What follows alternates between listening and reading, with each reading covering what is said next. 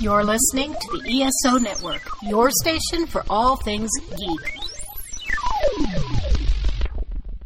Hello, please let me see your ticket stubs for the double-edged double bill. Tonight, Arnold Schwarzenegger hopes you don't recall Junior.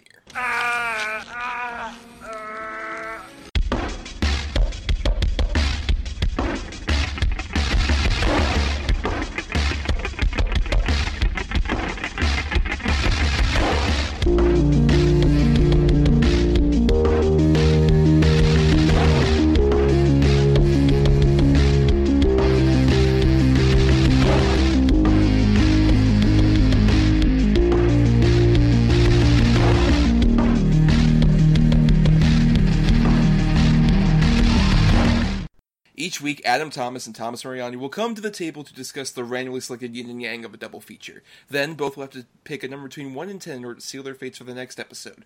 One will have 2 good movies, the other 2 bad ones. Let the chaos begin. And you think this is the real Thomas Mariani? It is! Caught me off guard with that one. Jesus, Marge, what the fuck? And I am Adam Thomas. Where should I be? I am. We should be like Total Recall and just start in the first 5 seconds with Arnold noises. Yeah, it's like. It's like really quick. We'll get into that with that movie. Don't forget to have your eyes bulge. Oh shit, who's there? Who's coming from the rafters over here? Sans arms, because he's going to the party, Richter. It is James Rodriguez returning to the show. James, how's it going? I'm alright, guys. I'll be with you in a moment. I'm just organising my Star Wars figures. I mean, I've got my Chewbacca here. Put the Wookiee down! No! That's a long way for that one, but okay. I tried. Other than that... You walked around the park, you walked through England, and then came back for that fucking joke. But no, it's fine. We're always glad to have you, James. Anyway, let's get... All right. Yes, let's get to our subject of the evening, which, in honor of a new Terminator movie, just came out. Terminator Dark Fate, which it's out as of when we're talking about this, but I don't know if anyone's seen it yet here, right? No? No, not yet. We're doing Arnold Schwarzenegger, who, from what I hear, has more of a supporting turn in the new Terminator, which is probably for the best at this point. But at the same time, I know Adam and I definitely grew up as Arnold fans, especially. He was an international icon, of course, as an action star in the 80s and 90s. But especially in America, he was just like all over the place. And Adam, of course, you were more cognizant during his whole rise, correct? Oh, yeah, man. Absolutely. Like Terminator, Red Heat, all those. I grew up just loving Arnold Schwarzenegger. Conan, for God's sakes. I mean, yeah, man. I'm an Arnold kid. Do you remember the first one that you saw? The first Arnold movie I saw was probably Conan. It might have been Terminator, but I want to say it was Conan. Yeah, admittingly, even though I'm a bit younger than you, I definitely was exposed to a lot of these Arnold movies from my dad. We talked about this when we did our Sylvester Stallone episode, like about a month or so ago. While he was sort of somebody I didn't watch as much of, I loved Arnold Schwarzenegger. I still remember, I think the first one I saw was Kindergarten Cop, because my dad was like, oh, this is like a good entry-level one, you can watch this, and let's immediately go to Terminator 2, which, even though a lot of kids love Terminator 2, it is, like, horrific. Especially, I remember the bit where Arnold takes off his arm and has this, like, bloody exoskeleton, like, really terrifying me as a child. It was really disturbing to me. That's horrifying, dude. Yeah. I want you to listen to me very carefully. They're like, oh my God, no. I'd crap myself. Yes, but James, even though, in case someone couldn't tell by that very subtle accent, you are from England. Was Arnold as big of like an icon in England there? Was he such a big beloved thing as he was in the States and obviously his native Austria and other places? Oh, easily. He was the exact example of A-list star who could, even over here, just open a movie and it's Arnie on it, doesn't matter what it is. Oh my God, it's an Arnie film, we have to see it. And a lot of my early memories were sitting down with my mum to watch whatever film was on TV. We had 4 channels, so we weren't picky, and a lot of them were Arnie films. And yes, we did watch Terminator 2, True Lies, Last Action Hero, but I did very much grow up watching quite a bit of Arnie. So he is quite a bit of part of my initial film watching experience. And I think we can agree that the 2 films we're talking about today, which, if you're new, we picked 2 movies at the end of our last episode randomly, because I had 2 good Arnold movies and Adam had 2 bad ones, and we ended up randomly selecting the good and bad feature, which we'll also be doing for next episode at the end of this one, so stay tuned for that. And I ended up with the good pick of Total Recall from 1990, and Adam ended up with the bad pick of Junior. So that's 1990 to 1994. I would argue that is like peak Schwarzenegger time, right? Yeah, no, definitely. But I want to say between those 4 years, because as you and I talked about, and we even mentioned pre-show, post Junior is a pretty rapid decline, I would say. And even, like, obviously in the 80s, he had plenty of movies that were, successful. Like, interestingly, we've covered Arnold Schwarzenegger before, where we've done The Running Man. Love. Right, and that was in the 80s, and we've also done End of Days, which is part of that post-junior, pre-governor phase of his career. You can definitely tell, like, there was a definite incline, like, the 80s was starting to build up his status, but from 1990 to 1994, you have, and I'm like looking at his filmography right here, you've got, obviously, Total Recall, which we'll talk about in a second, but also Kindergarten Cop, Terminator 2, and then Last Action Hero's like the start of the sort of decline, because that was a pretty big infamous bomb, but then True Lies, and then I think Junior really is like the start of the death tones that would keep on going from there. But we'll talk about all that in a minute. So first, let's start with our good feature. Let's start with Total Recall.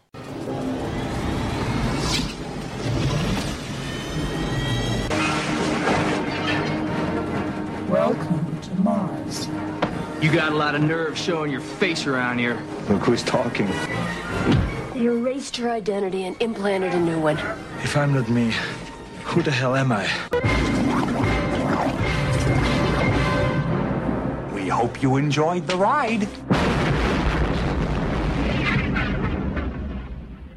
So, Total Recall came out, as I mentioned, 1990, June 1st, 1990, and was directed by Paul Verhoeven. This is our first Paul Verhoeven movie on the show, which we should definitely rectify that more. What? I know, yeah. Is it? Yeah. Oh, it is. We've talked about Verhoeven elsewhere before. Yeah, right, we never on this show. We should definitely devote an episode to Verhoeven. Fucking A, you're right. If nothing else, just to discuss Showgirls. And I could always talk about RoboCop again, anytime. Oh, of course, yeah. And he's got a new movie coming out next year. It's a nunsploitation movie in 2020. Oh, boy. I'm sure that'll be quite fun. But Total Recall, which is based on a story by Philip K. Dick, and was written by Ron Schuessler, Gary Goldman, and Dan O'Bannon, who previously had written stuff like Alien and Return of the Living Dead. He directed along with writing, great sci-fi writer. Like, there were so many people trying to develop the story for years, and the last big director before Verhoeven got on, who developed a lot of the look and stuff, was Mr. David Cronenberg, which, given the look of some of these creatures and stuff, makes a lot of sense. Yeah, I could see that. It's quite horrific, a lot of it. That makes sense. Right, and he wanted to originally make it more of like a grounded sci-fi thriller kind of story, and his ideal actually for the main character of Quaid was actually going to be William Hurt. Now, Adam, I know you're a big William Hurt fan. Would you have wanted to see sort of the Cronenberg-Hurt collaboration for a Total Recall? Yeah, and I think it would have really worked, because let's just get into it, baby. There is not 1 second when you look at, supposed not spy Quaid, I don't think this guy could still just kick the living shit out of everybody in this room. No, he's a humble construction worker, Adam. He can't learn to fly. He's a giant beefcake. But if you get a guy like William Hurt, that would be really cool to have the switch and have him all of a sudden just be a total badass from just a normal, unassuming looking guy. Now, I do love this movie, but that is one of the problems I actually do have with it. I do think he's sort of miscast. Well, I think what Verhoeven's trying to do with this, which he obviously does a lot in his other movies, I think the Screen Junkies Honest trailer for Total Recall that came out like a couple weeks ago said it best, that he's the king of having his cake and eating it too. In terms of his filmography, it's pretty valid. Especially in this case, it feels like he's both like doing obviously like a very over the top action movie starring Arnold Schwarzenegger, but also kind of commenting on especially American 80s action cinema of around that time, where with how ridiculous the gore is in this movie, which we'll talk about because Jesus fucking Christ. I forgot the escalator scene in particular and how ridiculous that is. But I think it feels like he's kind of commenting on like sort of that balance of unreality. It just adds to a lot of the theories, or just like compounding about like, is the action post like him going to recall real or not? I think it just adds to that, because it's just like, even from the start you have him as like this big beefy muscular dude. So it's just like, maybe it isn't actually a dream, it isn't real. We'll probably talk about that more and more as it goes along. But how do you feel about that, James? That question of, is Arnold miscast? Well, I think when you cast Arnold, you have a certain idea of what his character's going to be. He's going to be the muscular badass. He's going to be able to kick a room full of people's asses without even breaking a sweat. So when he's meant to be this unassuming guy, it is a bit, now hang on a minute. But with the whole thing of it being post-recall, is it real? Is it a fantasy? I like to think that it could also be a way of playing against expectations. So you're thinking, oh, well, he is the muscular badass. It must be real. But what if it isn't? What if he's just a big, gentle construction worker with big dreams? And personally, I think he is believable as that. But I think that's more down to his performance than his physique, obviously. When it comes to playing into the secret agent type, the throwing a disembodied head at people, waiting for it to explode and shooting up a room full of people, he sells it, because that's what he's done for a decade. Yeah, he really sells the sincerity, which is something that's underrated, I think, about Arnold as an actual actor, because people are more concerned, like, oh, he's like a big action hero, he doesn't really act that much. But Arnold, I think, sells so many of these movies, especially when he's not playing like a Terminator character, off his sincerity, off his genuineness. And I think he really does, I agree, sell that in the pre-sort of recall moments of this movie, where he seems like just so desperate but eager to have this fantasy in his life. Like, especially when the president of Recall like has him in the meeting, he's just talking about like, well, here's the whole package, here's this. He's just like, what about the $12 package? Like, he's really excited about like learning more about the stupid fucking deal. I love that. It's like he feels like somebody who almost, like, given his, you know, obviously immigrant nature, just came off the boat, and he's just super eager to live the American life, almost. I think that adds, I think, to, maybe it's not, I agree, his most physically appropriate casting, but I think he sells the eagerness and the joy, and also the confusion once everything just goes crazy. Oh, definitely. That bit after he first kills the people, and he just has a moment where he's like, Jesus Christ, what have I done? That feels real. Feels like he's suddenly been thrust into this bay of bloody violence, which even he is shocked by. Not for very long, though. He's not shocked for very long by it, because he just sort of straight up brutally murders everyone in this movie. And to get back on the secret agent thing, he would be the most, like, just the worst decision to make this guy a secret agent. Like, no one's going to notice this guy. This giant 6'5", 250-pound of muscle Austrian guy. Yeah, he blends right in. I would argue that's more of a problem, like, say, a True Lies, where that one's trying to be more of like, oh, this is in the world that you know. People in the audience, this is totally realistic. It's like, sure, dude. As opposed to this, like, weird sci-fi realm. Yeah, I'll give you that. I mean, I guess we have Quato, so I guess I can believe it. But I think for all these reasons, I would argue strongly, and a big reason why I chose this as one of my good picks, was I would consider this, like, the ultimate Arnold movie. It's no offense to, like, the first two Terminators are very close to me for that, but I consider Total Recall sort of, like, the absolute zenith of, like, what an Arnold Schwarzenegger movie is. Like, if I just, like, met some person who's like, I've never watched any of those Arnold Schwarzenegger movies, like, what's the best one? Or what's the one that encapsulates a lot of, like, what Arnold is as an action hero and his appeal? It's this movie for me. I think because it has like all the over the top like noises, like we talked about in the first like 30 seconds of this movie. He starts making the classic Arnold noises because he's like choking on Mars in the first fucking 30 seconds of this movie.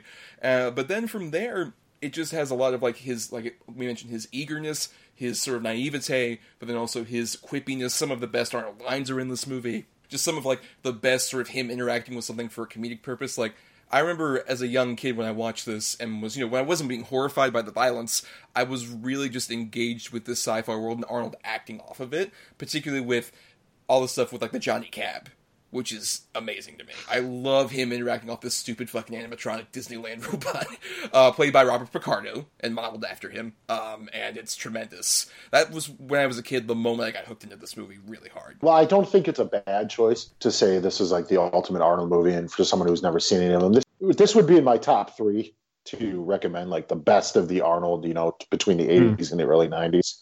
I still go Predator as my all-time favorite, based on just 80s macho machismo Arnold. But this is definitely up there. I'd say this, Terminator, and Predator are probably his finest 3. Not to discredit, Terminator 2 or any of the other ones we mentioned. Yeah, by the way, fuck Johnny Cab. That thing's terrifying. But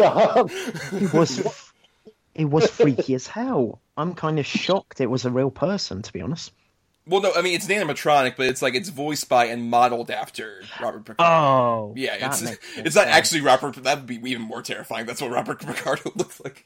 But that would also be the greatest practical effects makeup of all time. No, I definitely think as far as off-the-wall fucking Arnold movies, because this movie is, when you really boil it down, it's really complex, and it's also batshit crazy and violent. So no, I absolutely was ecstatic when this was the one that came up for your good pick. I feel like this is an often fondly remembered one, but not an often talked about as far as Arnold classics. Right, because a lot of the other ones you can kind of boil down to like the moments that people remember, like, when the Predator, like, get to the chopper, all the classic lines. And this one has that, but also a lot more of like this weird, interesting existential questions about like, what do we perceive to be reality? And when we're in the moment, do we really think that, like, these big, over-the-top moments that happen in our lives, like, are a dream or a reality? But also, it's just, like, really fucking fun. And I think it also is a big testament to, like, a great supporting cast all around Arnold. Even down to, early on, I forgot that I think him and Sharon Stone have way more chemistry than Arnold does with the eventual main lead of Rachel Ticotin, I believe. I apologize if I mispronounced that. Yeah, I was especially surprised by, like, oh wow, they have like a genuine chemistry, which makes it so much more upsetting when it's like, oh no, this is all actually a facade, and Michael Ironside is literally getting cucked. I'm sorry, but that's literally what he's doing. He's letting Arnold fuck his wife and watching it. That's what it is. No, that's very true. Michael Ironside's whole drive to kill Arnold is pretty much because he knows his wife got it so good from Arnold that he can never measure up now. He's just a jealous little cuckold. Well, I mean, as he should be. Look at Arnold, for God's sake. Oh, yeah. How dare you besmirch Michael Ironside like that? What a hot snack our Michael Ironside is. Oh, yeah. Am I forever? No, but that's another thing I want to address, too. The villains in this movie, mainly Michael Ironside and Dick Jones. Ronnie fucking Cox, yes. Yeah, I know. I can't never remember his goddamn name. No, they're just so good in this. I kind of am a pretty big Michael Ironside fan. He's in a lot of garbage, but I'll be damned if he's not usually committed 100%. And he's really good at this. And the thing is, he's got like the Lance Henriksen quality where they can play a heavy and a tough guy against guys who could obviously kick the shit out of them, but you never really like disbelieve it. There's no question. If Michael Ironside and Arnold Schwarzenegger came to blows in this movie, who's going to win? If it's anything like this movie, he could get some crotch shots in, because Arnold's crotch gets, like, mutilated in this movie. By the end of it, it probably looked like Dean Norris's face. It's like a butcher shop window display by the time people are done with it. It's just beaten red. And he makes that great face, the ultimate face of just like, oh, I've just been hitting the genitals every time. And it works so well. And that face even translates to when we get the weird prosthetic versions of Arnold, like when he's getting that tracker out of his nose cavity, which is one of my favorite things. And the effects are so impressive in this movie and still really hold up. And it's one of like the last times where it was like that twilight point where like practical effects were still so large, but you see the first few digital effects, like the whole X-ray thing is all like a digital effect. So it's like one of the few examples like at this sort of time where it was like a great meld, even down to another Arnold animatronic when he gets his disguise revealed in the train station, which is so great. That weird, creepy fucking Arnold face. I know. And speaking of the X-ray scene, even though, you know, it's dated, but it still kind of holds up. It still works really well, especially in the context of the film. By the way, when the redhead lady, Arnold's disguise or whatever, starts shitting the bed and freaking out, she's absolutely terrifying. Yeah, because at that point you don't know it's Arnold. You just wonder, why is she saying 2 weeks over again and again? Well, because it's weird, because like she looks like she's having some kind of seizure, and you're like, what the fuck's happening at this point?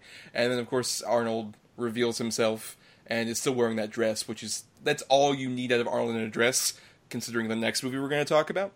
That's like the funniest version of him in a dress possible. But yeah, I want to ask, so James, what is your favorite sort of like effects moment in this movie that we may have not mentioned? Oh, it's easily Quato. I think I'm saying it right, Quato? Yes. Even though they do say a weird, like, I do love, there's a point where, like, most people say Quato like that, but then there's a point where Michael Ironside goes up, it's like, oh, what's this graffiti over here? It's a Quato. Like they don't know how it's fucking pronounced. It's like almost another like subtle layer of like these guys are so ignorant to the culture on Mars. But yes, Quato, of course, the Resistance leader, which is interesting because he's actually voiced by the guy who is like the full human version of Quato, Marshall Bell, who is really great in like both parts, really. Mm-hmm. Absolutely. When Quato's so built up, you think he's going to be some mystical figure, maybe, but when he's revealed, you don't think he's going to be coming out of a guy's stomach. And the way Rob Bottin's effects have realised him, the right bit of what the fuck, and it looks so phenomenal. You can definitely see the link between that and his Rob Bottin's work on The Thing. Yeah, because it's authentically disgusting, but also it feels like a real character. Like, the Quato character, like, the way that it's manipulated and puppeteered feels like, oh, no, this is totally, like, a thing on this dude's stomach. I totally believe that. To the point where you kind of feel sad when he ends up getting murdered by fucking Benny, which I love Benny, too. But do you agree? I think I really believe so much of like that character, and you end up believing kind of like the Resistance at the same time because that effect sells itself so well. It's a great example of using authentic practical effects magic to sell the world.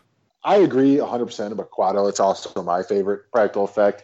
He's so disgusting to look at, but you can't like look away, and it's a really great performance vocally. I'm not gonna lie, I know it sounds terrible, but when he fucking takes one to his little tiny head, I thought it was hilarious as a child. I thought it was so funny to the point to where it became like almost an inside joke between me and my brother about Quato getting shot in the head, because it just cracks me up that not only does he shoot Quato in the head, but he's also shooting this fucking guy right in his stomach tumor. Like, it's fucking wild. How crazy. How could that thing be the head of the fucking Resistance? Like, I just don't understand. Who's going to take orders from that thing? Oh, we need an uprising. What the fuck are you? Like, that's exactly what would happen. I would love to see a Resistance meeting. It just starts with like, so first order on the agenda that I've passed out to all of you in this packet. It's written in crayons, the R's are backwards and shit. I mean, he's got a lot of good points, even like you can tell. Look at this picture of a house that he made with the stick figure. It says everything about our struggles. Start revolt, 3:15, 4:15, carrots and apple juice. What? But I think it's part of what James was talking about, where like you're sold by just the idea of like Quato seems like it would be like some sort of mystical, like more of like a big domineering figure, like an Arnold almost. And then it's like, oh no, it's something completely deceptive. It's the Yoda principle, as one may call it. Like I just coined right now. Oh yeah, wow, there you go, the Yoda principle. I like that. We're going to stick with that. No, it is, but I don't see Quado doing flips with a lightsaber either. Well, Yoda didn't originally do that until the prequel started. I don't see Quado needing a walking stick or stealing candy from a robot. He doesn't even have his own body. How is he going to do flips? I'm saying he's not going to do anything. That might be even better, though, if Marshall Bell is, like, doing flips while the Quado stomach thing is a lightsaber. All you have to do is get it a little bit bigger than a wading pool to end it. Just get to, like, 5 feet of water. That's it. Quado's done for. Okay, we're talking a lot about Quado, but I wanted to bring up another effects moment we kind of teased earlier, and it's not nearly as elaborate as a Quado, but I think it's just so perfectly just embodies a lot of like what I love about Paul Verhoeven as a director in particular is the previously mentioned escalator sequence with the one guy who has maybe the most squibs on him of any person ever. And just how ridiculous the fucking gore continues to be, even after, like, he's been shot, like, the first round of times. You figured, like, oh, okay, like, most blood is, like, just draining out of him. It's like, nope, he still has a lot of blood left. It just gets so ridiculous, but in such a really engaging, fun way, where when you're watching it, you don't really question what's going on at that same time. Because it's just like, this is moving too fast. We can't even bother to question how ridiculous this is. It's pure excitement. Now, of course you never question, because you just saw Arnold empty a fucking, like, 300 rounds into one guy who is still just spurting fucking V8 juice all over the place. And expertly he did it, too. That's the one thing that I love about the Arnold movies, and probably this one in particular. You never, like, no, come on, that wouldn't happen. Or that's not realistic, or no, it's just so fun, purely entertainment. I mean, now don't get me wrong, Commando is a little different story, where you're like, this guy stormed an entire compound with like one machine gun and a shotgun, and a sleeveless fucking vest. He pulled up on an inflatable raft in a Speedo. It's so stupid. No, you're right. You never stop to question. You never like, wait a minute, let's pause this and really think about this. No, who gives a shit? You're along for the ride. This movie is a complete ride, as are most Verhoeven action movies. Like, just sit back and enjoy it, for God's sakes. But it still allows you to think and ruminate and question things at the same time. Sure. He's like the best of both worlds. He gives you food for your thought, but he also gives you bloody visuals to satisfy that inner animal you have. Yeah. Would you say this is your favorite Verhoeven film, James? No, I have a lot of love for RoboCop. That's the correct answer. You answered correctly. You passed the test. I'd buy that for $1. Yeah, RoboCop's the best. Right, because this is a great movie. RoboCop is a perfect movie. Like, an absolute perfect visage of what it needs to be.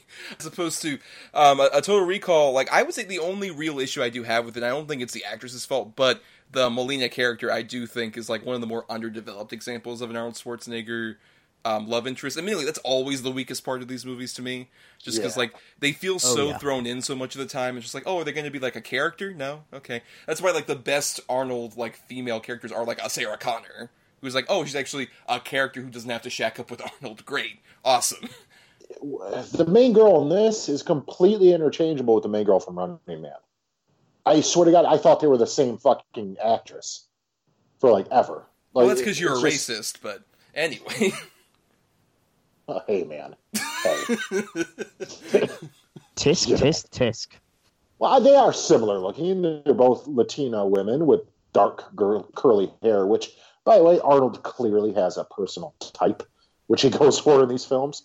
As evidenced by the great moment when he's in Recall, where they're like, what do you prefer, blondes, brunettes? Brunettes. I love that bit. It's one of my favorite Arnold deliveries. Do you want curvy? Do you want it athletic? Yes. Please leave the room. Yeah, like we said, other than Sarah Connor, most... if not all, the female leads in Arnold Schwarzenegger movies are kind of ho-hum and ultimately forgettable. Yeah, mainly because of just how they're written, for sure. But that still doesn't stop. Like, say, like I totally dig Sharon Stone in this movie. I think this is one of her better performances, especially because, like, she plays on the sensuality, but she's also extremely tough. Like, we're talking about, like, her beating the shit out of his crotch. Like, she is a badass in this movie every time she fights off Arnold. And even also plays on the seduction of just like, oh, don't you want to come back to me? Like, hey, even though everything seems like it's like a lie and a false thing, she's like, I still like love that D.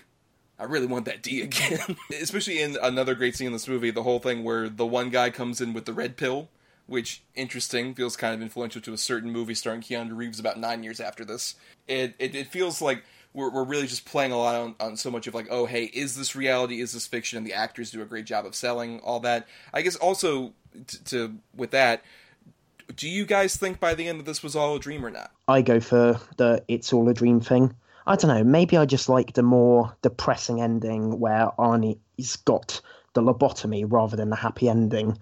But it's just the way it all plays out as Arnie has sold it, complete with the blue skies on Mars. It feels too clean cut to be reality. But here's the thing, if it is all a dream inside his head, how much does he hate his wife if that's how he imagines her? Probably a lot. It's going to be really awkward when he goes back to like have dinner. Just like, oh, so you went to Recall. How was your trip? Yeah, I firmly believe he, as far as I know, I've read parts of the source material. As far as I know, he had an embolism. And this is almost like his last, like he's in basically a catatonic state, and this is what he's seeing before they pull the plug. When he sees the blue skies, it's them pulling the plug and it's him dying. The recall actually did scramble his brain, like they talked about happened with one other person. It happens to Douglas Quaid. But do you feel that even in the film adaptation it specifically does that? I believe it's completely up for your interpretation. If you want the happy Arnold ending, then you got it. And if you want the other ending, then that's your choice too. Which I think is probably a smart way to play. I can't see an early 90s Arnold movie where he has a fucking embolism and is in a coma at the end. People are going to be like, that movie was great. So I get why they did what they did, and I think it was the smart play.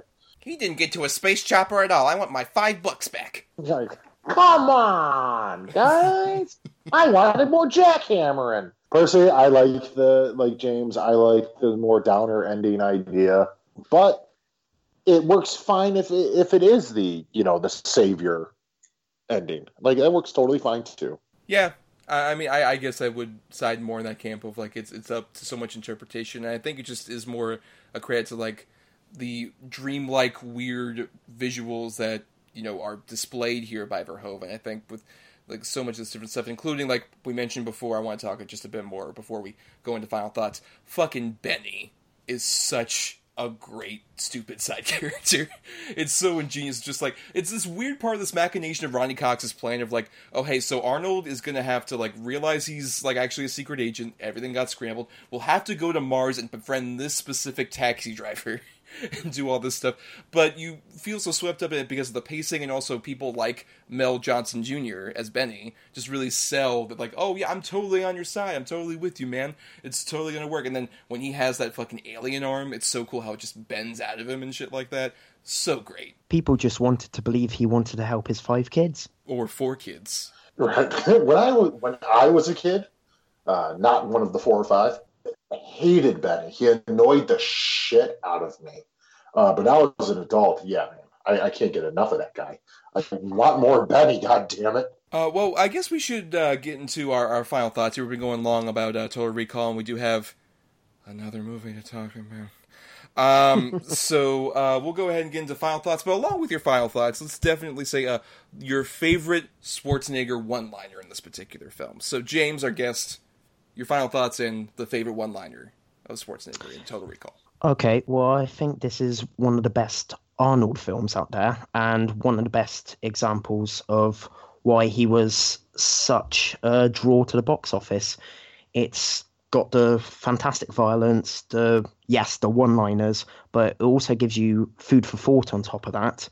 It's a genuinely fun time, but it's also an engaging narrative which twists throughout the plot and gives you thrilling action beats. I absolutely love it, and it's easy to recommend. Favorite one-liner would have to be, "Consider this a divorce." Of course, great bit. Adam? I mean, yeah, I think this is just a classic of both Arnold's filmography and also sci-fi action movies. And it's one of the better, Philip K. Dick based films. Like you already alluded to, Thomas, I think if you want to show somebody, 3 or 4 Arnold movies to really sum up his career, I think this absolutely has to be in there. Because it's really awesome. It's fun. It's brutally violent. It's just pretty well acted all around. It's dirty looking. It's kind of gross. And it's just a fun ride of a movie. And for my line, I mean, it's got to be, welcome to the party, Richter. I mean, that's one of the best. It's one of the most infinitely quotable. I do like when he kills Ben. He's like, screw you. But, yeah, it's got to be welcome to the party, Richter.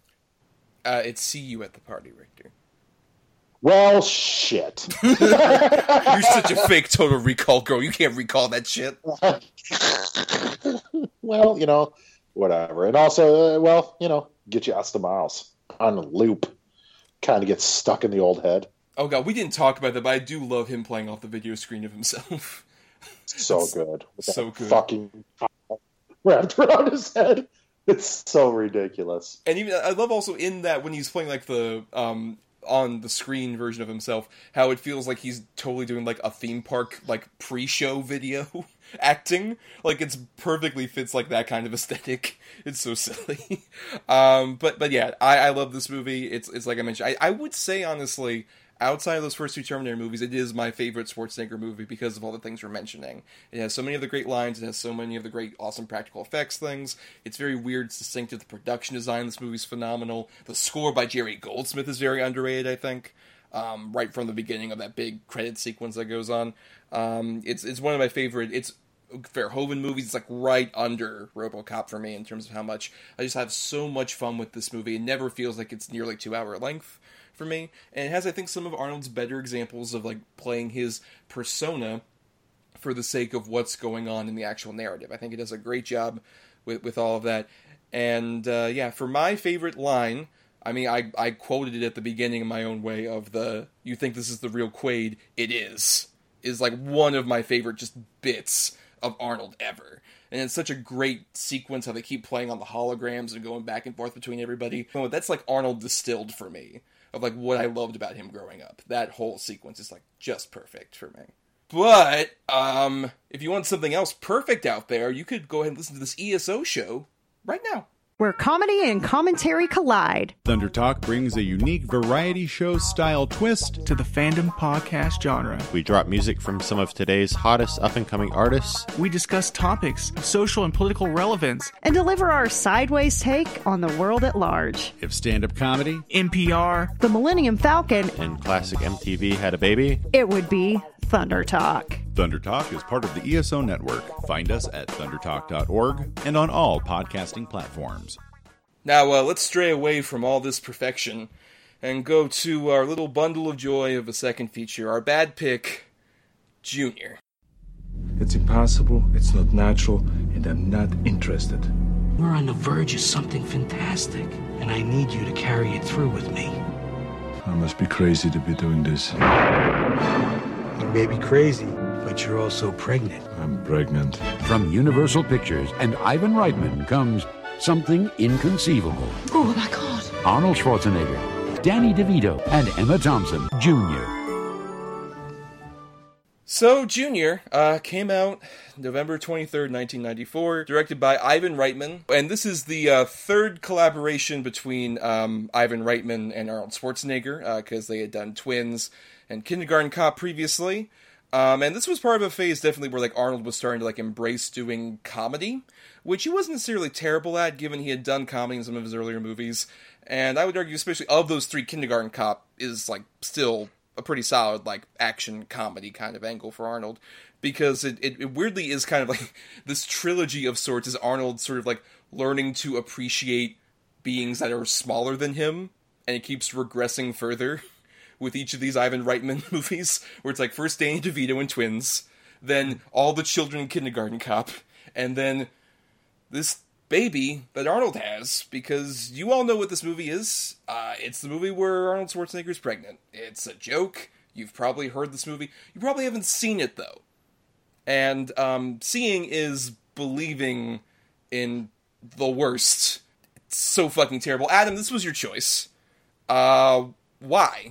I think you kind of just nailed that, didn't you? Yeah, I think you just explained why. Because I'm a huge Arnold fan, so if I'm going to pick his bad ones, I'm going to go for the worst. You know, this is one of, like, the 4 or 5 Arnold movies that I legitimately think is garbage. The rest, almost all the rest get a pass from me, but this is just inexcusably bad. Well, and James, I know we behooved you to watch this, and you had never seen Junior before, like so many people out there. And we're sorry, first off. And what were your thoughts on Junior? Where do I begin? I mean, I've heard about this film for ages, and I consider myself to have a morbid curiosity. So if I hear something's really terrible, I want to go see it. I want to experience it for myself. But I had no interest in seeing Junior. So thanks for that. It sucks. You're welcome, baby. Don't worry about it. No problem. Well, I think maybe to elaborate on why it sucks necessarily, it's like, so you're let's just imagine you are tasked with, like, okay, you are going to make an Arnold Schwarzenegger movie where he's pregnant. It's ostensibly supposed to be a comedy. So it's like, okay, you could go the route of doing a very silly, zany comedy, or just something very weird where this is the case where he is pregnant. So you figured you would go in that way of, like, let's go for broke, let's go silly, let's do something very zany that might not be a good movie, but at least something that, like, would resemble something somebody might want to see. Versus the problem with this movie is you hear, like, I mean, Arnold Schwarzenegger's pregnant, it's going to be such a funny comedy. It has, like, a few moments of, like, light humor, but it plays more like a Lifetime movie. It's so maudlin and so overtly, like, sappy about just, like, Arnold really, like, is so invested in this, even in real life, like, because he mainly wanted to do this justice because his wife, Maria Shriver, at the time, had gone through, like, some bad pregnancies, so he was like, he wanted to actually treat this with sincerity, and it's an example where, like, Arnold's sort of genuineness and sincerity really hurts the production, because it just feels like, why are we so fucking maudlin about this? This is fucking stupid. Throw a pie, for God's sake, somebody. But the thing is, in hindsight, too, with that explanation they just gave, you know, his wife, Maria Shriver, had hard pregnancies and whatnot, so he wanted to do this movie. Clearly, he really didn't give a fuck about her that much in the long run. So it kind of, that's a little ridiculous now. I believe that was his excuse at the time. But, yeah. To be fair, if he wanted to do a film, as Thomas said, so Lifetime and so maudlin, something about the real struggles women go through in pregnancy, why not put a woman in the lead and have her go through this? Like, hey, make it Emma Thompson in the lead. She could sell it, but you're right, it feels like an odd mix with Arnold gets pregnant kind of comedy. I guess, like, in theory, it's supposed to be like, oh, it's a man experiencing, like, that pain of childbirth and all this other stuff, but it just feels ultimately like we're playing so many of these scenes so sincerely that it feels like you could just rewrite a few things, and it is like a typical pregnancy, like, Lifetime movie. But the big sin of this movie for me really is what you're talking about with Emma Thompson, because, like, Arnold, as we said, was like, this is the moment of him starting to, like, go on the outs. This is post Last Action Hero. This is like the beginning of the end for his big blockbuster career. And Danny DeVito, as much as we all love Danny DeVito, we'll take a check for sure. Yeah, that's kind of his MO, dude. Right, but in a very lovable, weird rapscallion way that he does. Right.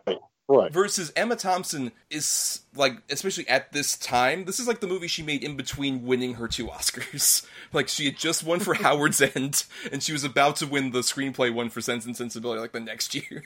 So, this is, like, how you waste, like, Emma Thompson in her prime, who is such, like, one of, like, the wittiest, most charming, funny, beautiful women to, like, ever grace the screen at this time. and she plays like such a poorly, thinly written klutz of a character. I was gonna say, but he's clumsy. Whoa! Look out! That was the stuff that offended me the most. And it's the most, like, overtly comedic stuff in the movie, because she's like, oh, it's big, elaborate slapstick sequences. And it's like, this is such a waste of such prime fucking talent. What the fuck are you doing? Her characterization is pretty much having cheese on her face. What happens in the movie? She, like, falls asleep. Like, that's one of the few jokes of the movie. She, like, wakes up like, oh, I've got cheese on my face. Hilarious. Wonderful. Most everybody in this movie is kind of wasted. Let's just be honest. Arnold, he really tried to get into the, sort of family-friendly fare, and I'd argue Kindergarten Cop's probably his best example of, even though that's not that good of a movie, but it's a wash of a film. I mean, why is Frank Langella in this movie? What the fuck? Wait, what is going on? It's just, what? She slept with the roadie from Aerosmith? Come on. Nobody looked at his partner from Kindergarten Cop and was like, oh yeah, she could probably bang like rock stars on the circuit. Like, this is who wrote this? Who wrote this? Do you want me to pull up the credit? Yeah, I'm asking you. Fucking wrote this. Kevin Wade and Chris Conrad. Yeah, well, fuck them. It's a garbage fire of a movie. It's not very funny. The jokes are literally, like we said, slapsticky garbage. And Arnold and the fucking drag. Oh, no. You see, in Austria, when I was an Olympic women's decathlete, they gave us steroids. And now I'm dealing with the repercussions. Like, oh, God, I want my Larry. Oh. Like, oh, Jesus Christ. And that's a great example of, like, a scene where, like, Ivan Reitman, like, could have directed that scene as, like, a French farce thing. Because that's the whole thing, is, like, he goes to this women's retreat, dressed up as a lady, and then he goes into labor, and all the women are, like, crowding around his room, just like, oh, we should get our doctor. And he goes, no, I want my Larry, as you're mentioning. And, like, you would figure you would play that more like, oh, this is a comedic farce sequence, but they treat it with, like, all the sincerity of, like, an actual movie where a woman, like, goes into labor and the dad has to fucking come over, and it just feels, like, so ridiculous on its face, but also so flat and lifeless. Like, this movie is mostly shot with, like, one straight light. Like, it's one of the most poorly, blandly lit movies I've ever seen, where just every scene feels like a fucking sitcom in the worst way. And Emma Thompson, God bless her, she bangs not 8-month pregnant Arnold Schwarzenegger. Yes. We God. No, why? Good Lord. Yeah, I mean, what position did they do? How did that even work? That's all. It's like two stegosauruses banging. How? like, it doesn't work. Oh, it's just awful garbage. But we need to definitely talk about, James, you posted this on Twitter, like, the most horrific sequence of this whole movie. Why don't you describe, like, this dream sequence Arnold has at one point early in the film? Okay, so after Arnold's, shall we say, up to duff, he has a bit of a dream where he's been through labour and this nurse walks in with his child. He's handed it, and it's a baby with Arnold's face imposed upon it, and it is going to haunt my nightmares. I watched this on October 31st, and it was the most frightening thing I had seen. It is fucking dreadful, and this is framed as a comedy. I also didn't mention the part where, like, the baby actually speaks not too long after birth and just keeps screaming in a pitched up Arnold voice, "Mama! Mama!" And it's like the worst, like, early CG matting onto this baby's face. This poor baby. I'm glad, like, it's anonymous, given that Arnold's face is fucking over it. And it's just this, like, weird moment that feels like it's also, like, to pad time. Like, we didn't mention this either. This movie's, like, nearly 2 hours long.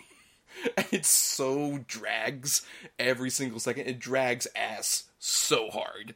Because it just, like, endlessly explains about, like, this concept, which, given it's a comedy where you're not laughing, the whole explanation of, like, the expectane, which is, like, the drug that Danny DeVito and Arnold were developing is going to like be implanted into Arnold's like lower abdomen somewhere, and the baby's just going to have a womb there? No, they implant the egg and embryo in him, and he has to take expectant to prevent miscarriage. That's what it is. Oh, then it makes perfect scientific sense. You're right. Yeah, I mean, come on, man. Well, Arnold being a scientist makes perfect scientific sense. The biggest laugh I got out of this movie is I accidentally started the Spanish version first. And to hear a Spanish guy trying to do an Arnold accent, which is real in the Spanish version of this, is hilarious. In the opening, where the baby's in the library, hola, hola. He said, Niño, where's Madre? I'm like, what the fuck? It was the greatest thing ever. Donde está la biblioteca? Right. Then I started the English one, and all that joy left instantly. And honestly, like, that opening sequence just made me realize, like, why didn't you just make a movie where, like, Arnold has to be in care of a baby? Simple. Perfect. That would have worked. Like, he's some, like, big badass guy who has to, like, take care of a kid. It's obvious, like, it's classic pacifier humor, or like they mentioned, like almost Kindergarten Cop. It's like he has to take care of like an infant himself. That's the way, like, at least more watchable version of this movie. That would have been probably like, familiar and not that memorable, but at least would have resembled like a comedy. Yeah, at the time this came out too, that would have been gangbusters. Yeah, it's 3 Men and a Baby era. That was the highest grossing movie of 1987. I think that's when Arnold's comedic talents work best. It's when his muscular tough man look is playing off with a naivety or working against young children. It works like that. Something like that would have been better than Austrian man pregnant. What would you say is the best Arnold Schwarzenegger comedy? I suppose I enjoy Twins, but that's more for the Danny DeVito and Arnold Schwarzenegger material where they're working off each other.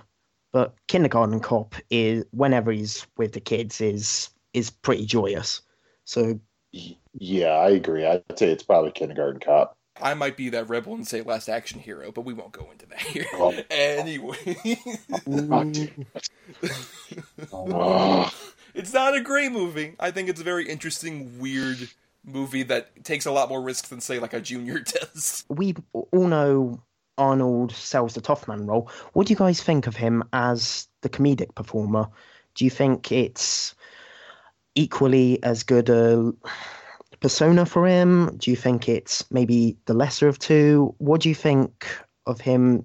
I have no problem with him being the comedic role when it works against type.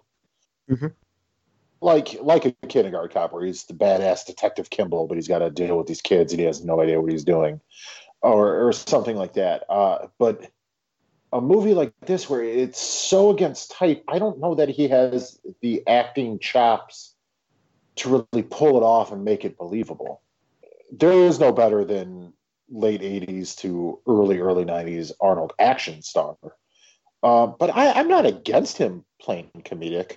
I'm not against anybody taking the chances or going against type. I just don't know that this clearly wasn't the vehicle for him.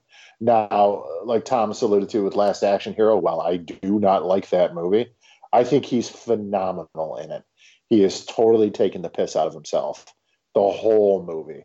And I think that's probably not his best comedic movie, but I do think that is his best performance. I would say that like Arnold usually works comedically when it is sort of more like a levity relieving moment at the same time. Because like the funniest thing Arnold's ever done is the bit in Terminator 2 with the smile. Like, that's fucking amazing. That's just like such great, perfectly timed comedy. But I think it's kind of like when, Steven Spielberg tried to do a comedy with 1941, even though it's like, oh, you did comedic moments in your movies before, but when you try and do full-out comedy, it feels a bit more like you're forcing it, like you're straining it. And I think that's even the case in Junior, like the bigger slapsticky moments that do occasionally happen just feel a lot more kind of forced and even more just like lazy. It's like, oh, look, we'll have a gag like Arnold's pregnant and in a dress. Like, that's funny, right? That's all you need to just really laugh hysterically at what's going on, when it just really isn't, and it's played so over the top seriously, including with, like, there's that whole fucking montage of him at that women's retreat, set to, apparently, the Academy Award-nominated song, Look What Love Has Done. This movie's an Oscar-nominated movie, everybody. That was nominated for a fucking award? Keep in mind, this is the year where Elton John was nominated for 3 Lion King songs, so it's like we have to fill up spaces, I guess. Oh, God, did Randy Newman not put out anything that year? No, he was too busy writing the songs for Toy Story the next year. Could you imagine Randy Newman's song for this? He's pregnant. He's big and pregnant. Oh, God, why is Junior's an Academy Award nominated film? Yes. I think I'm done. My faith in film is just dead. This feels like a bribe nomination. Like, Patti Smith really, like, just passed somebody a couple $1,000s to get this fucking nominated. It's such a saccharine, stupid song. That fits a saccharine, stupid movie. Does anyone have anything else to actually say about Junior before we go into final thoughts? There was an odd bit, I thought, when Arnie goes to Emma Thompson, finding out he's been impregnated with her eggs. And essentially, it's her realizing, against my will, you've impregnated some of my eggs.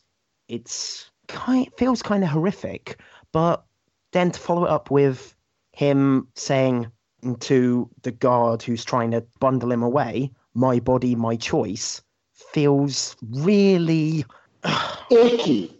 Yes. Yeah. I completely agree with you. Yeah, that's true. In all the, like, maudlinness and the lack of comedy, we did forget about the horrific implications about stealing someone's fucking embryos and then taking them as your own. It's like you mentioned the whole thing of, like, oh, it's a man taking on this, like, pregnancy movie, like, stealing it from essentially a lady. Like, even Emma Thompson, like, vaguely references that at some point. It's additionally like, oh, and you also stole her eggs against her will and impregnated yourself with it. But then you're like, on the phone, but I love you, Emma Thompson, the actress I have the most chemistry with of anyone I've ever acted with. And then that's it. All it takes is love, man. Well, right, for him to say that several times over the phone, and then she comes over like, hey, I'm going to fuck pregnant you, Arnold Schwarzenegger. Right. Do you have a private room? Because if someone's having my baby, I ought to at least go to bed with them first. What? No. Whoa. Hey, I'm not going to kink shame Emma Thompson. Whatever. It's your thing. I get it. If your thing is fucking pregnant, man, I'm at it. I guess you're a limited pool. Very, very limited. You know what I'm really into, guys? Big and pregnant Austrian male scientists. Which, by the way, also, like, I love the fact that Arnold has, like, this prosthetic stomach, but is still totally jacked Arnold. Like, he couldn't commit to, like, at all being like, oh, no, I'll have, like, somewhat the pregnant woman die. I'm like, nope. It makes it look even weirder. Just, like, it doesn't fit at all with the aesthetic whatsoever. It's really strange. Like, he's got this big, stupid belly, and he's wearing a muumuu, but his fucking traps and pecs and everything are just ripped. Yep. Like, he's still just excellent looking. He still looks the same as he does in True Lies, which came out this same year, just with a prosthetic stomach in front. Right, like he's wearing a fat suit. No, not even a fat suit, just a stomach. Right, he didn't even commit to the fat suit. Give him an extra chin, for God's sakes. Nope, no, not Arnold. Because it's his body, his choice. It's so ridiculous. Hey, come on. He had to talk about his sensitive nipples and say he got aroused by a honeydew melon. I mean, he had to have a win for himself. Well, we've all been there. That's another thing is, like, the quote-unquote pregnancy symptoms that happen all just feel like they're supposed to be setups for, like, oh, this could be, like, a setup of some kind of joke. Like, he's saying he has sensitive nipples in public, but it leads to a weird discussion with other lab mates about, like, do you surf? Or, oh, yeah, what laundry detergent do you use? And it's not a joke. That's not even an attempt at a joke. No. Okay. I have a child. I was with my wife through her whole pregnancy. Right. None of the things Arnold does in this movie were exhibited during my wife's pregnancy. Not a one. No, I got real sensitive. I have sensitive nipples and my sex drive is out of control. No, in fact, it was, get the fuck away from me. I don't want anybody to look at me. You know, that type of shit. It was never there. Oh, yeah, let's have pasta and ribs and chicken wings and everything else that we can imagine that I could easily cook in an hour. What? Did she obsess over pigs and blankets at a party and then say, oh, going, always going, but never gone? But, like, is that a pregnancy symptom that you say playing platitudes? Yeah, absolutely. Just like well, I'm so alone and pregnant. No, it was, get the fuck out. Go away. Go do something. Like, it was like, I don't want to be around anyone. That's what I went through. I don't know that that's the same for everyone. But, Arnold's a different breed of pregnant man or woman or whatever. So maybe that's his journey, I can't really take that away from him. Well, can you imagine the film of him shouting at Danny DeVille, "Get out!" Yes, it should have happened. My thing is, okay, I have a quick question while we're in final thoughts. Could you guys imagine this movie working with anyone else in it? Same everything, different actor. Like, honestly, do you think it would work? Do you think it's Arnold's fault or just the movie script, everything as a whole? Well, I don't think if you cast someone else in the role, that I don't think it would have been a better film. But I don't think Arnie as the scientist, the muscular guy, I don't think I think it's another role of tonight that his physical self doesn't really gel with what the role requires. And maybe if you had a more everyday kind of guy, it could have sold it a bit more, at least. Well, I think, like, what you would, in theory, kind of want to do for this is, like, have somebody who is, like, a ladies' man who probably, like, leaves women knocked up all the time to sort of be in this role, where it's like, it feels almost like a comeuppance. So somebody who thinks, like, they're very suave and debonair kind of thing. And just, it's weird with, like, Arnold, despite how, like, obviously, like, physically fit he always was, I never would have considered, like, any woman to, like, quite be attracted to him because he feels like just a Greek statue come to life, as opposed to a human. He looks like Boris Karloff's Frankenstein. I mean, he's terrible. Well, no, to be fair, if Frankenstein's monster, like, did not skip any day at the gym. Face, not his physique. No, his physique, you're right. He 100%. He looks like fucking Olympus. I just don't think this movie with this script would have worked with anybody in it. I really don't. I think it's just a completely misguided idea. Well, I guess I can't say it. The idea is there, but its execution is just all over the map. Like, if it'd be great because he popped in there when I asked the question, like Mark Wahlberg in the Judah role. Wow, I'm pregnant. Yeah, hey, I'm going to be a mother. I'll say hello to myself for me. Well, those are great final thoughts, and I don't think you can top that. James, your final thoughts on Junior? I think to call it an odd little film is one hell of an understatement. It seems Ivan Reitman wanted to sell this as a cute little family film. Like, aw, Arnie's working with chimps. Aw, Arnie's pregnant. Aw, isn't this a laugh? No, it's a fucking icky little piece of horror. Get it away from me. Honestly, when I was in the lead up to this, I said to Thomas, please, I just don't want to watch Sabotage again. I would rather watched it, to be honest. Damn. I hated Sabotage, I agree. That's one of my least favorite Arnold ones, for sure. Is that the fucking Sam Worthington one? Yes, the one with Sam Worthington and Joe Manganiello, where they all play, like, bros that are in, like, the ATF squad. Oh, yeah. And, of course, they can all tattoo and shit. Oh, what garbage. Yeah, it's a lot of, like, really lame false machismo kind of bullshit. As opposed to, with Junior, I would still say, like, as bad as I think that one is, Junior is, like, the absolute lowest thing for Schwarzenegger.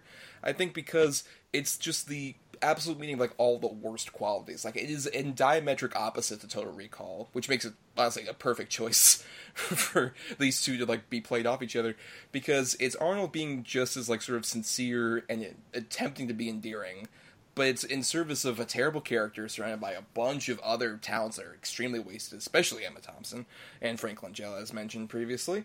And it feels so maudlin and so, like, very treacly in a way that it's not even, like, very silly, funny. Like, if you played Arnold, like, oh, Arnold's pregnant, and you just went ridiculous, silly comedy with it, it would have been maybe something more in the line of, say, A Jingle All the Way, which is a bad movie, but I would watch any day over this fucking movie, because there are at least, like, a few more joke-worthy moments in that fucking movie compared to this one. So there's a few more. That movie has Phil Hartman actually being funny. This one does not have any of that. Yeah, it gives it a win. Mm-hmm. Yeah. This movie doesn't have him saying, "Oh, your wife's cookies are just the best." This does not have that whatsoever. And it also feels like it's not just the start of the downturn for Arnold, but also for Ivan Reitman. Because this is coming off of, like, he had done Kindergarten Cop and Dave, which is a very underrated movie, with Kevin Kline impersonating the president, which Arnold has a cameo in, interestingly enough. Oh, yeah. Yeah, and then after this he would do Father's Day, Evolution, My Super Ex-Girlfriend. Oh, like, yikes. Just a lot. And I think it just is a real testament to, like, I think he's so much better as, like, a producer, Ivan Reitman, was than he ever was as a director. As much of a classic as, like, a Ghostbusters is, that's one of those things where it's like all the right people were there at the right time, all doing their best work, and you can never quite achieve that again. This is the worst Schwarzenegger ever offered us on the silver screen, as of yet. Well, on that note, that's the end of our discussion on our two very different films in the Arnold Schwarzenegger episode here, but we have some more Arnold to talk about because you all provide us feedback, because every Monday we ask favorite and least favorite of whatever topic we're doing, and in this case we asked you about Arnold movies, of course. And so first up, from Chris Erkey, says Batman Robin definitely has to be on the worst list. The best, too many to list. Will Nix said favorite, Commando, least favorite, Jingle All the Way. Sean Vanderloo of the Roasted Robot podcast, which is on the ESO network, says Terminator 2 for favorite, and least favorite is The Sixth Day. Jenny Walker says Twins or It Didn't Happen. Paulie W says Junior and Twins are the only bad ones. And then Kara Holden just asks a question of us, why do so many people hate Twins? Adam, why do so many people hate Twins?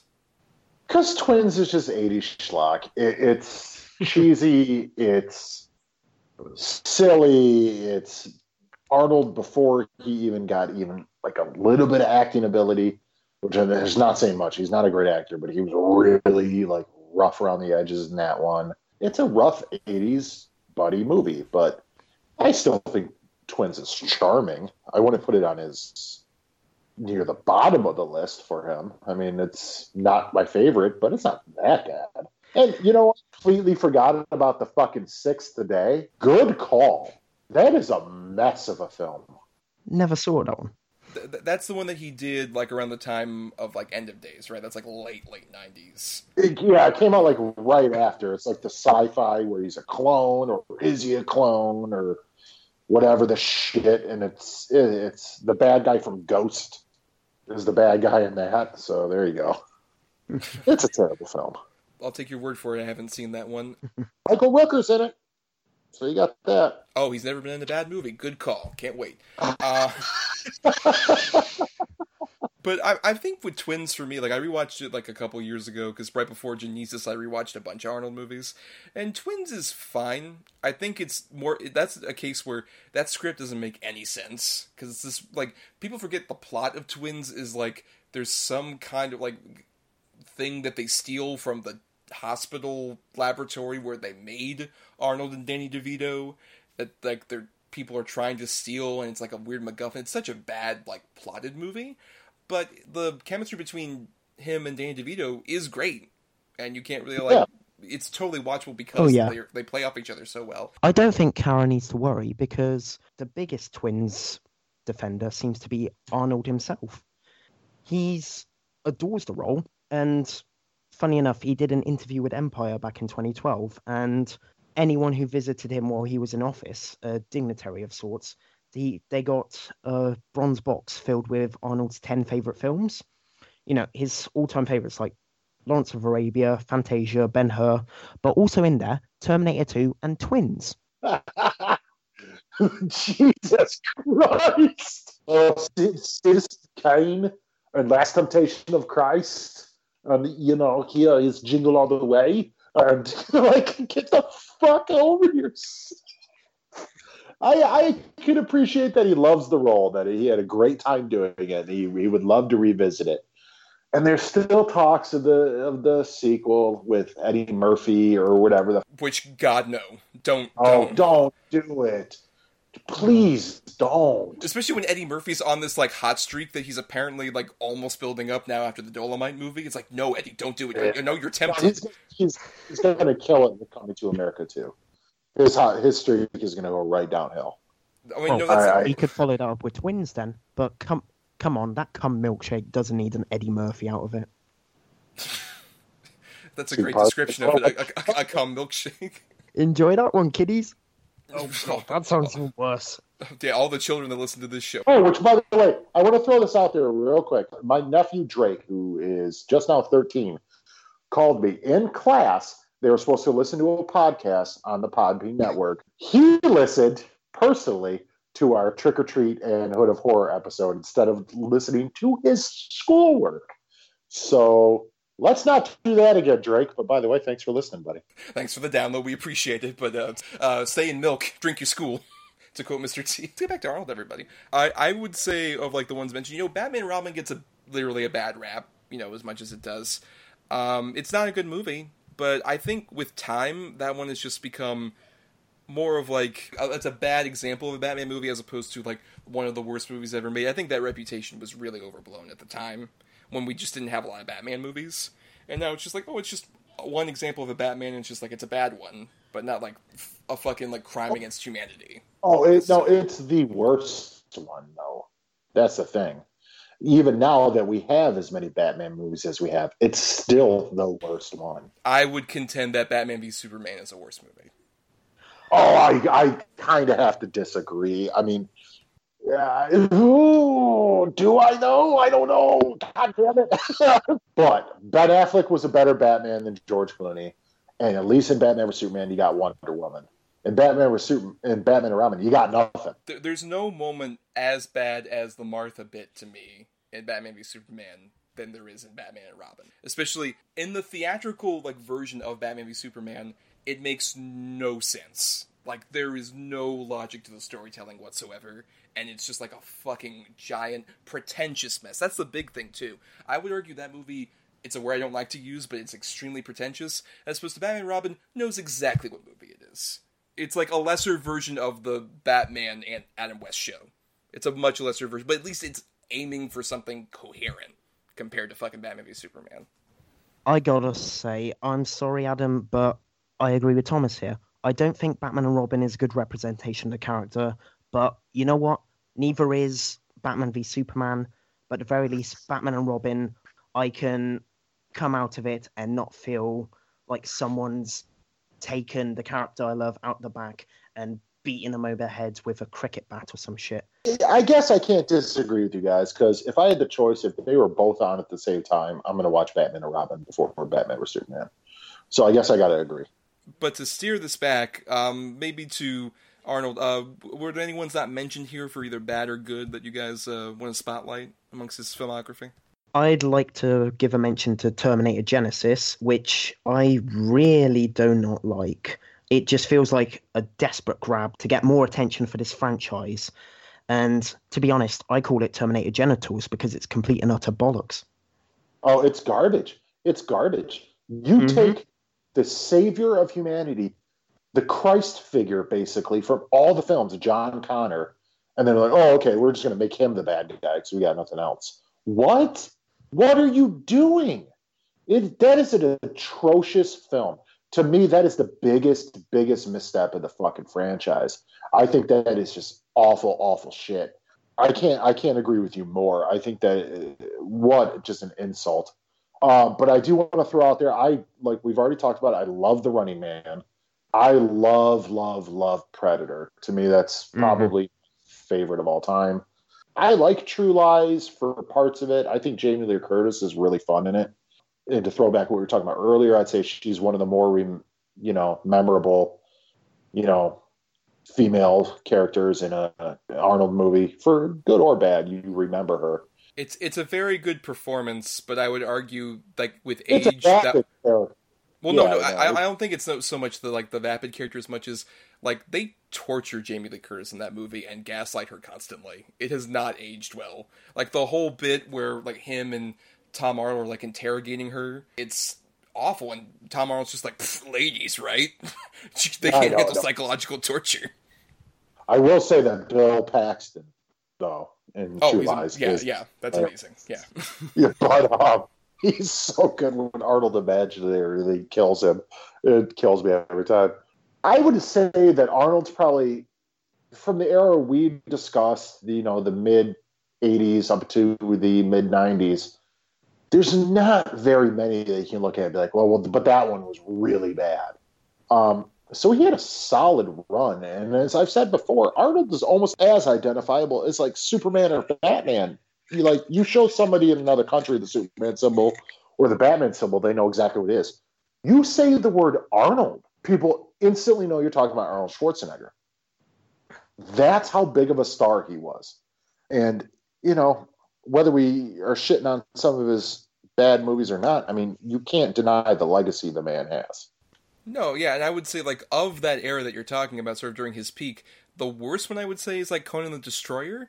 But even that's another one that gets, conflated as so bad because it is a lesser movie than the original Conan, which is very underrated by a modern perspective. I feel like that one's got lost in the shuffle. It's such a great fucking turn from him, and it's such an awesome, badass movie. And then Conan the Destroyer... I'd say Heat is probably his most forgettable from that era. I have not seen that one, admittingly. So there you go. Sure. But of the ones I've seen... we talked about Red Sonja as well, I forgot. That's worse. Oh, God. Oh, that's really bad. That's not his fault, though. No, and he's barely in it as well. But in terms of with the Destroyer is much more of a family fantasy movie. But I think there's fun bits in it, the whole finale thing with him in the weird crystal mirror room with that stupid monster. I think is kind of fun. There's charming bits in that movie, even though it's a much lesser follow up to Conan. Though at the same time, if Arnold's going to keep doing this thing where he reprises his roles, I really would love for them to do King Conan. That's the perfect way to close out his career, I think, at this point. That's the one. I agree with you. If he's going to do it, that's the one that needs to happen. I think that could be potentially really kick-ass. But, no. He seems to keep riding on the Terminator train. I mean, especially if you get, if you play it like Logan, but with Conan, it would be, a fucking perfect movie. That's a really good idea. I like that. No, good call. And he's got to die at the end. He has to die at the end. Exactly, yeah. It's the perfect way to, bow tie his career perfectly like that. It's just a hot take to throw out there. As much as I love James Earl Jones as Darth Vader, him in Conan is, one of the great villain performances of that era. But especially in the opening. Okay, you see that, boy? That is steel. That is power. The look on his face. The slow-mo, he's so good. Anyway, we want to thank all of you for that feedback. We also want to thank Chris Oliver for the intro and outro music used in our show. Listen to more of his music at chrisoliver.bandcamp.com. Thanks to Emily Scarter for the art for our show. And, of course, thanks to Mr. James Rodriguez. James, what do you have to plug? Yes. Well, thank you very much. I am on Twitter and Instagram if you would like to follow me at RoddersJ04, spelled RODDERS. And I also do reviews on roddersreviews.blogspot.com, where I have done, as of late, reviews up of Official Secrets, which is a really compelling film about a real-life story of Catherine Gunn, which deserves to be more well-known. And on the lighter side, Shaun the Sheep sequel, Farmageddon, which is utterly lovable and adoration to science fiction. Hopefully I'll have one of Dr. Sleep by the time this podcast episode comes out. We'll see what happens. And I am also going to be recording an episode of Have Not Seen This with past guest Rafe Telsch, where I'll be discussing the Taika Waititi film, Boy. Oh, wow. That's a deep cut right there. That's his first movie. Yeah, oh shit. Actually, it's his second film. Oh, that's right, because he did Eagle vs. Shark first, right? Yeah, I forget that one as well. Nerd fight! Well, that all sounds very lovely, James. Thank you for coming on once again, gracing us with the British accent. It really classes up the show. Mm-hmm. Even when you say things like a cum milkshake. You're welcome. And if you want more classy content like that, just make sure to follow us on Twitter and Facebook at DEDBpod. That's where we post up those feelers every Monday. And you can also send us feedback via the old traditional email way at doubleedgedoublebill@gmail.com, all spelled out. And you can follow my own individual Twitter account at NotTheWho'sTommy, where I post my musings and such. I also do writing at marianithomas.wordpress.com for reviews and stuff. I probably will have a Terminator Dark Fate review up here. Yeah, and I also do some satirical superhero writing at truesuperherofans.com. And Adam, you got some things to promote, don't you, over there? I do, which is wild. But no, I've been doing some art for sale. I've been doing pumpkins and custom made. They're forever pumpkins, so they'll last you forever in any pop culture thing. If you want to get on that, it's facebook.com/ghoulishgourds, all one word. I'm actually going to be starting doing Christmas bulbs here in the next week or two. So right in time for the Christmas season. And also, either right around the time this releases or maybe even before, I'm going to be on past guest Desmond Peel Alexander's podcast, Desmond's Flicks, discussing rape revenge films, which is going to be really fun, especially for the kids. Gather them around. All the children who listen to this show. Get the kids, wake them up out of bed, and make them listen to us talk about Miss 45 and I Spit on Your Grave. Oh, and by the way, if you shoot me a message, if you go on and you want to buy something from Ghoulish Gourds, shoot me a message, say you heard this on the show, and I'll cut you at least $5 off. Yes, and also if you're like say not on Facebook because it's a hellscape and you want to promote and you want to like ask for it, say via our Twitter account at DEDBpod, I'll pass the message along to Adam because he doesn't dare go to Twitter. I will choose to ignore it though. Ignore all that legal tender. Yep. I'll just but anywhere you want to get hold of us, you can find us some way. Just send us an email and let us know, and I'll hook you up. Yes. And I should mention, by the way, I technically was a guest recently on the Needless Things podcast because they released out the audio from way back in September, the Dragon Con track panel that we did about the Scooby-Doo 50th anniversary, the horror of Scooby-Doo. That just was put out there on the Needless Things podcast feed, so listen to that. And of course, you can also just make sure to subscribe to us on Apple Podcasts, YouTube, Spotify, Stitcher, any other podcast platforms out there. And if you're listening on the ESO network, why not dig into the archives for our first several episodes on our Podbean feed, and make sure to rate, review, or at least just share the show around to give us some more visibility. So we've reached the end of the show, and as per usual, it is time to do our picking for next week. And if you're new to the show, as I mentioned at the beginning, each of us have 2 movies of different quality, Adam and I, and we're going to randomly select a good and bad feature for our next topic, which in honor of the Roland Emmerich Pearl Harbor movie Midway, we are going to do war movies, which is a topic obviously we've never done before, and was very interesting, especially because, Adam, you have the 2 good picks, and obviously there are plenty of great war films in cinema. Sure. For sure. It was really hard for me with bad picks, especially considering it's like, well, is it bad because it's historically inaccurate? Is it bad because of cinematography and other things? Bad acting. Right. Right, and also most of them are at least 2 hours long. Oh, yeah, easy. This is one of the hardest ones I had to pick for, even for good. Because I know it sounds bad, but I didn't want to pick one that I really like that's not historically accurate and maybe even offend somebody or a veteran or something like that. This was a very tricky one for me, and I pushed for this topic, and it was kind of hard for me.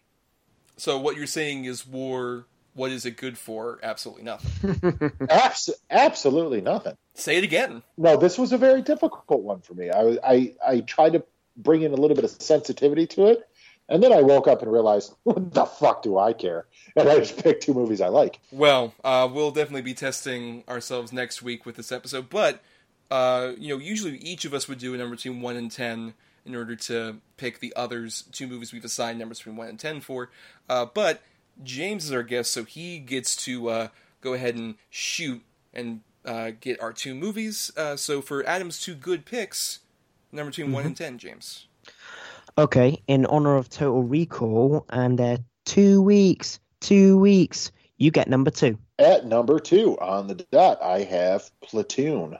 starring Charlie Sheen, Tom Berenger, Johnny Depp, Forrest Whitaker, Adam Baldwin, and John C. McGinley, and everybody else I can possibly think of. All right, yeah, that's a great movie. It's been a while since I've seen it, too. Yeah, it's one of Oliver Stone's best. At number 9, I had one who was not... the backdrop of the movie is a war, but I had Three Kings. Okay, yeah, that's one that's gotten kind of lost to time. I really like that one. Yeah, I agree. It's a very, very good movie. Yes. And now for my 2 bad picks, James. Okay, in honor of Junior and Arnie being up to Duff for 9 months, you get number 9. At number 8, I had a movie I've never seen before, but it was the most consistent one on like lists of like worst war movies that was there all the time. I have the Al Pacino vehicle Revolution. Oh no! Oh no! Oh no! I have seen this. Oh God. Okay. Oh. You know how we always talk about how this movie might be in our top 5 with our bad movies? You know, Hood of Horror, this is probably one of the worst 5 we've watched so far. Revolution's going to be right up there. Well, that's what I've heard. It lives up to bad reputation, I guess. But then at number 3, I had Steven Spielberg's 1941. Well, you know, that's pretty bad. But it's a bad one, but I would say there are weird nuggets of interesting stuff in it. I think particularly that's another one where like the cast is bizarre. Where it's like it's one of the few John Belushi movies. Dan Aykroyd and John Candy are in it. Robert Stack's in it. Thank you for not picking Pearl Harbor, by the way. No, because that was one of those like 3 hours long, as opposed to both of these are at least under 3 hours. But it's interesting. We're going with the Revolutionary War and Vietnam. That's a very diverse. It's going to be interesting. Okay. It's going to be a rough one probably to make jokes about. Yes, this is a fun topic. We're all going to love it. Hey, well, because our stupid, pasty, pudgy asses have never been in the war. Been in the war of my mind. What are you talking about? We just watched Junior. We know combat. We know the horrors. We're going to have PTSD for ages because of this. That's true. Junior's in the trees, man. Junior's in the trees. You weren't there, man. You weren't there. You didn't see Arnold's baby. I thought it was a chicken, but it was the baby. Junior don't surf. Anyways, go ahead. All right, we really got to end this. Thank you, James. Good night, everybody. I'll be back. Hope you enjoyed the ride.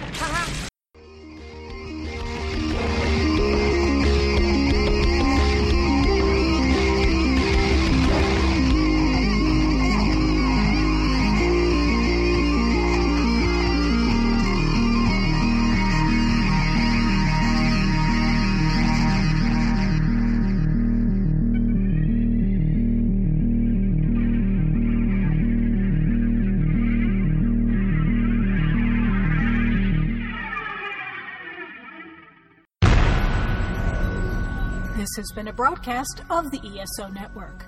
Be part of the crew and help support our shows by donating to our ESO Patreon or by shopping through Amazon.com or the TeePublic store, which can all be found at www.esonetwork.com.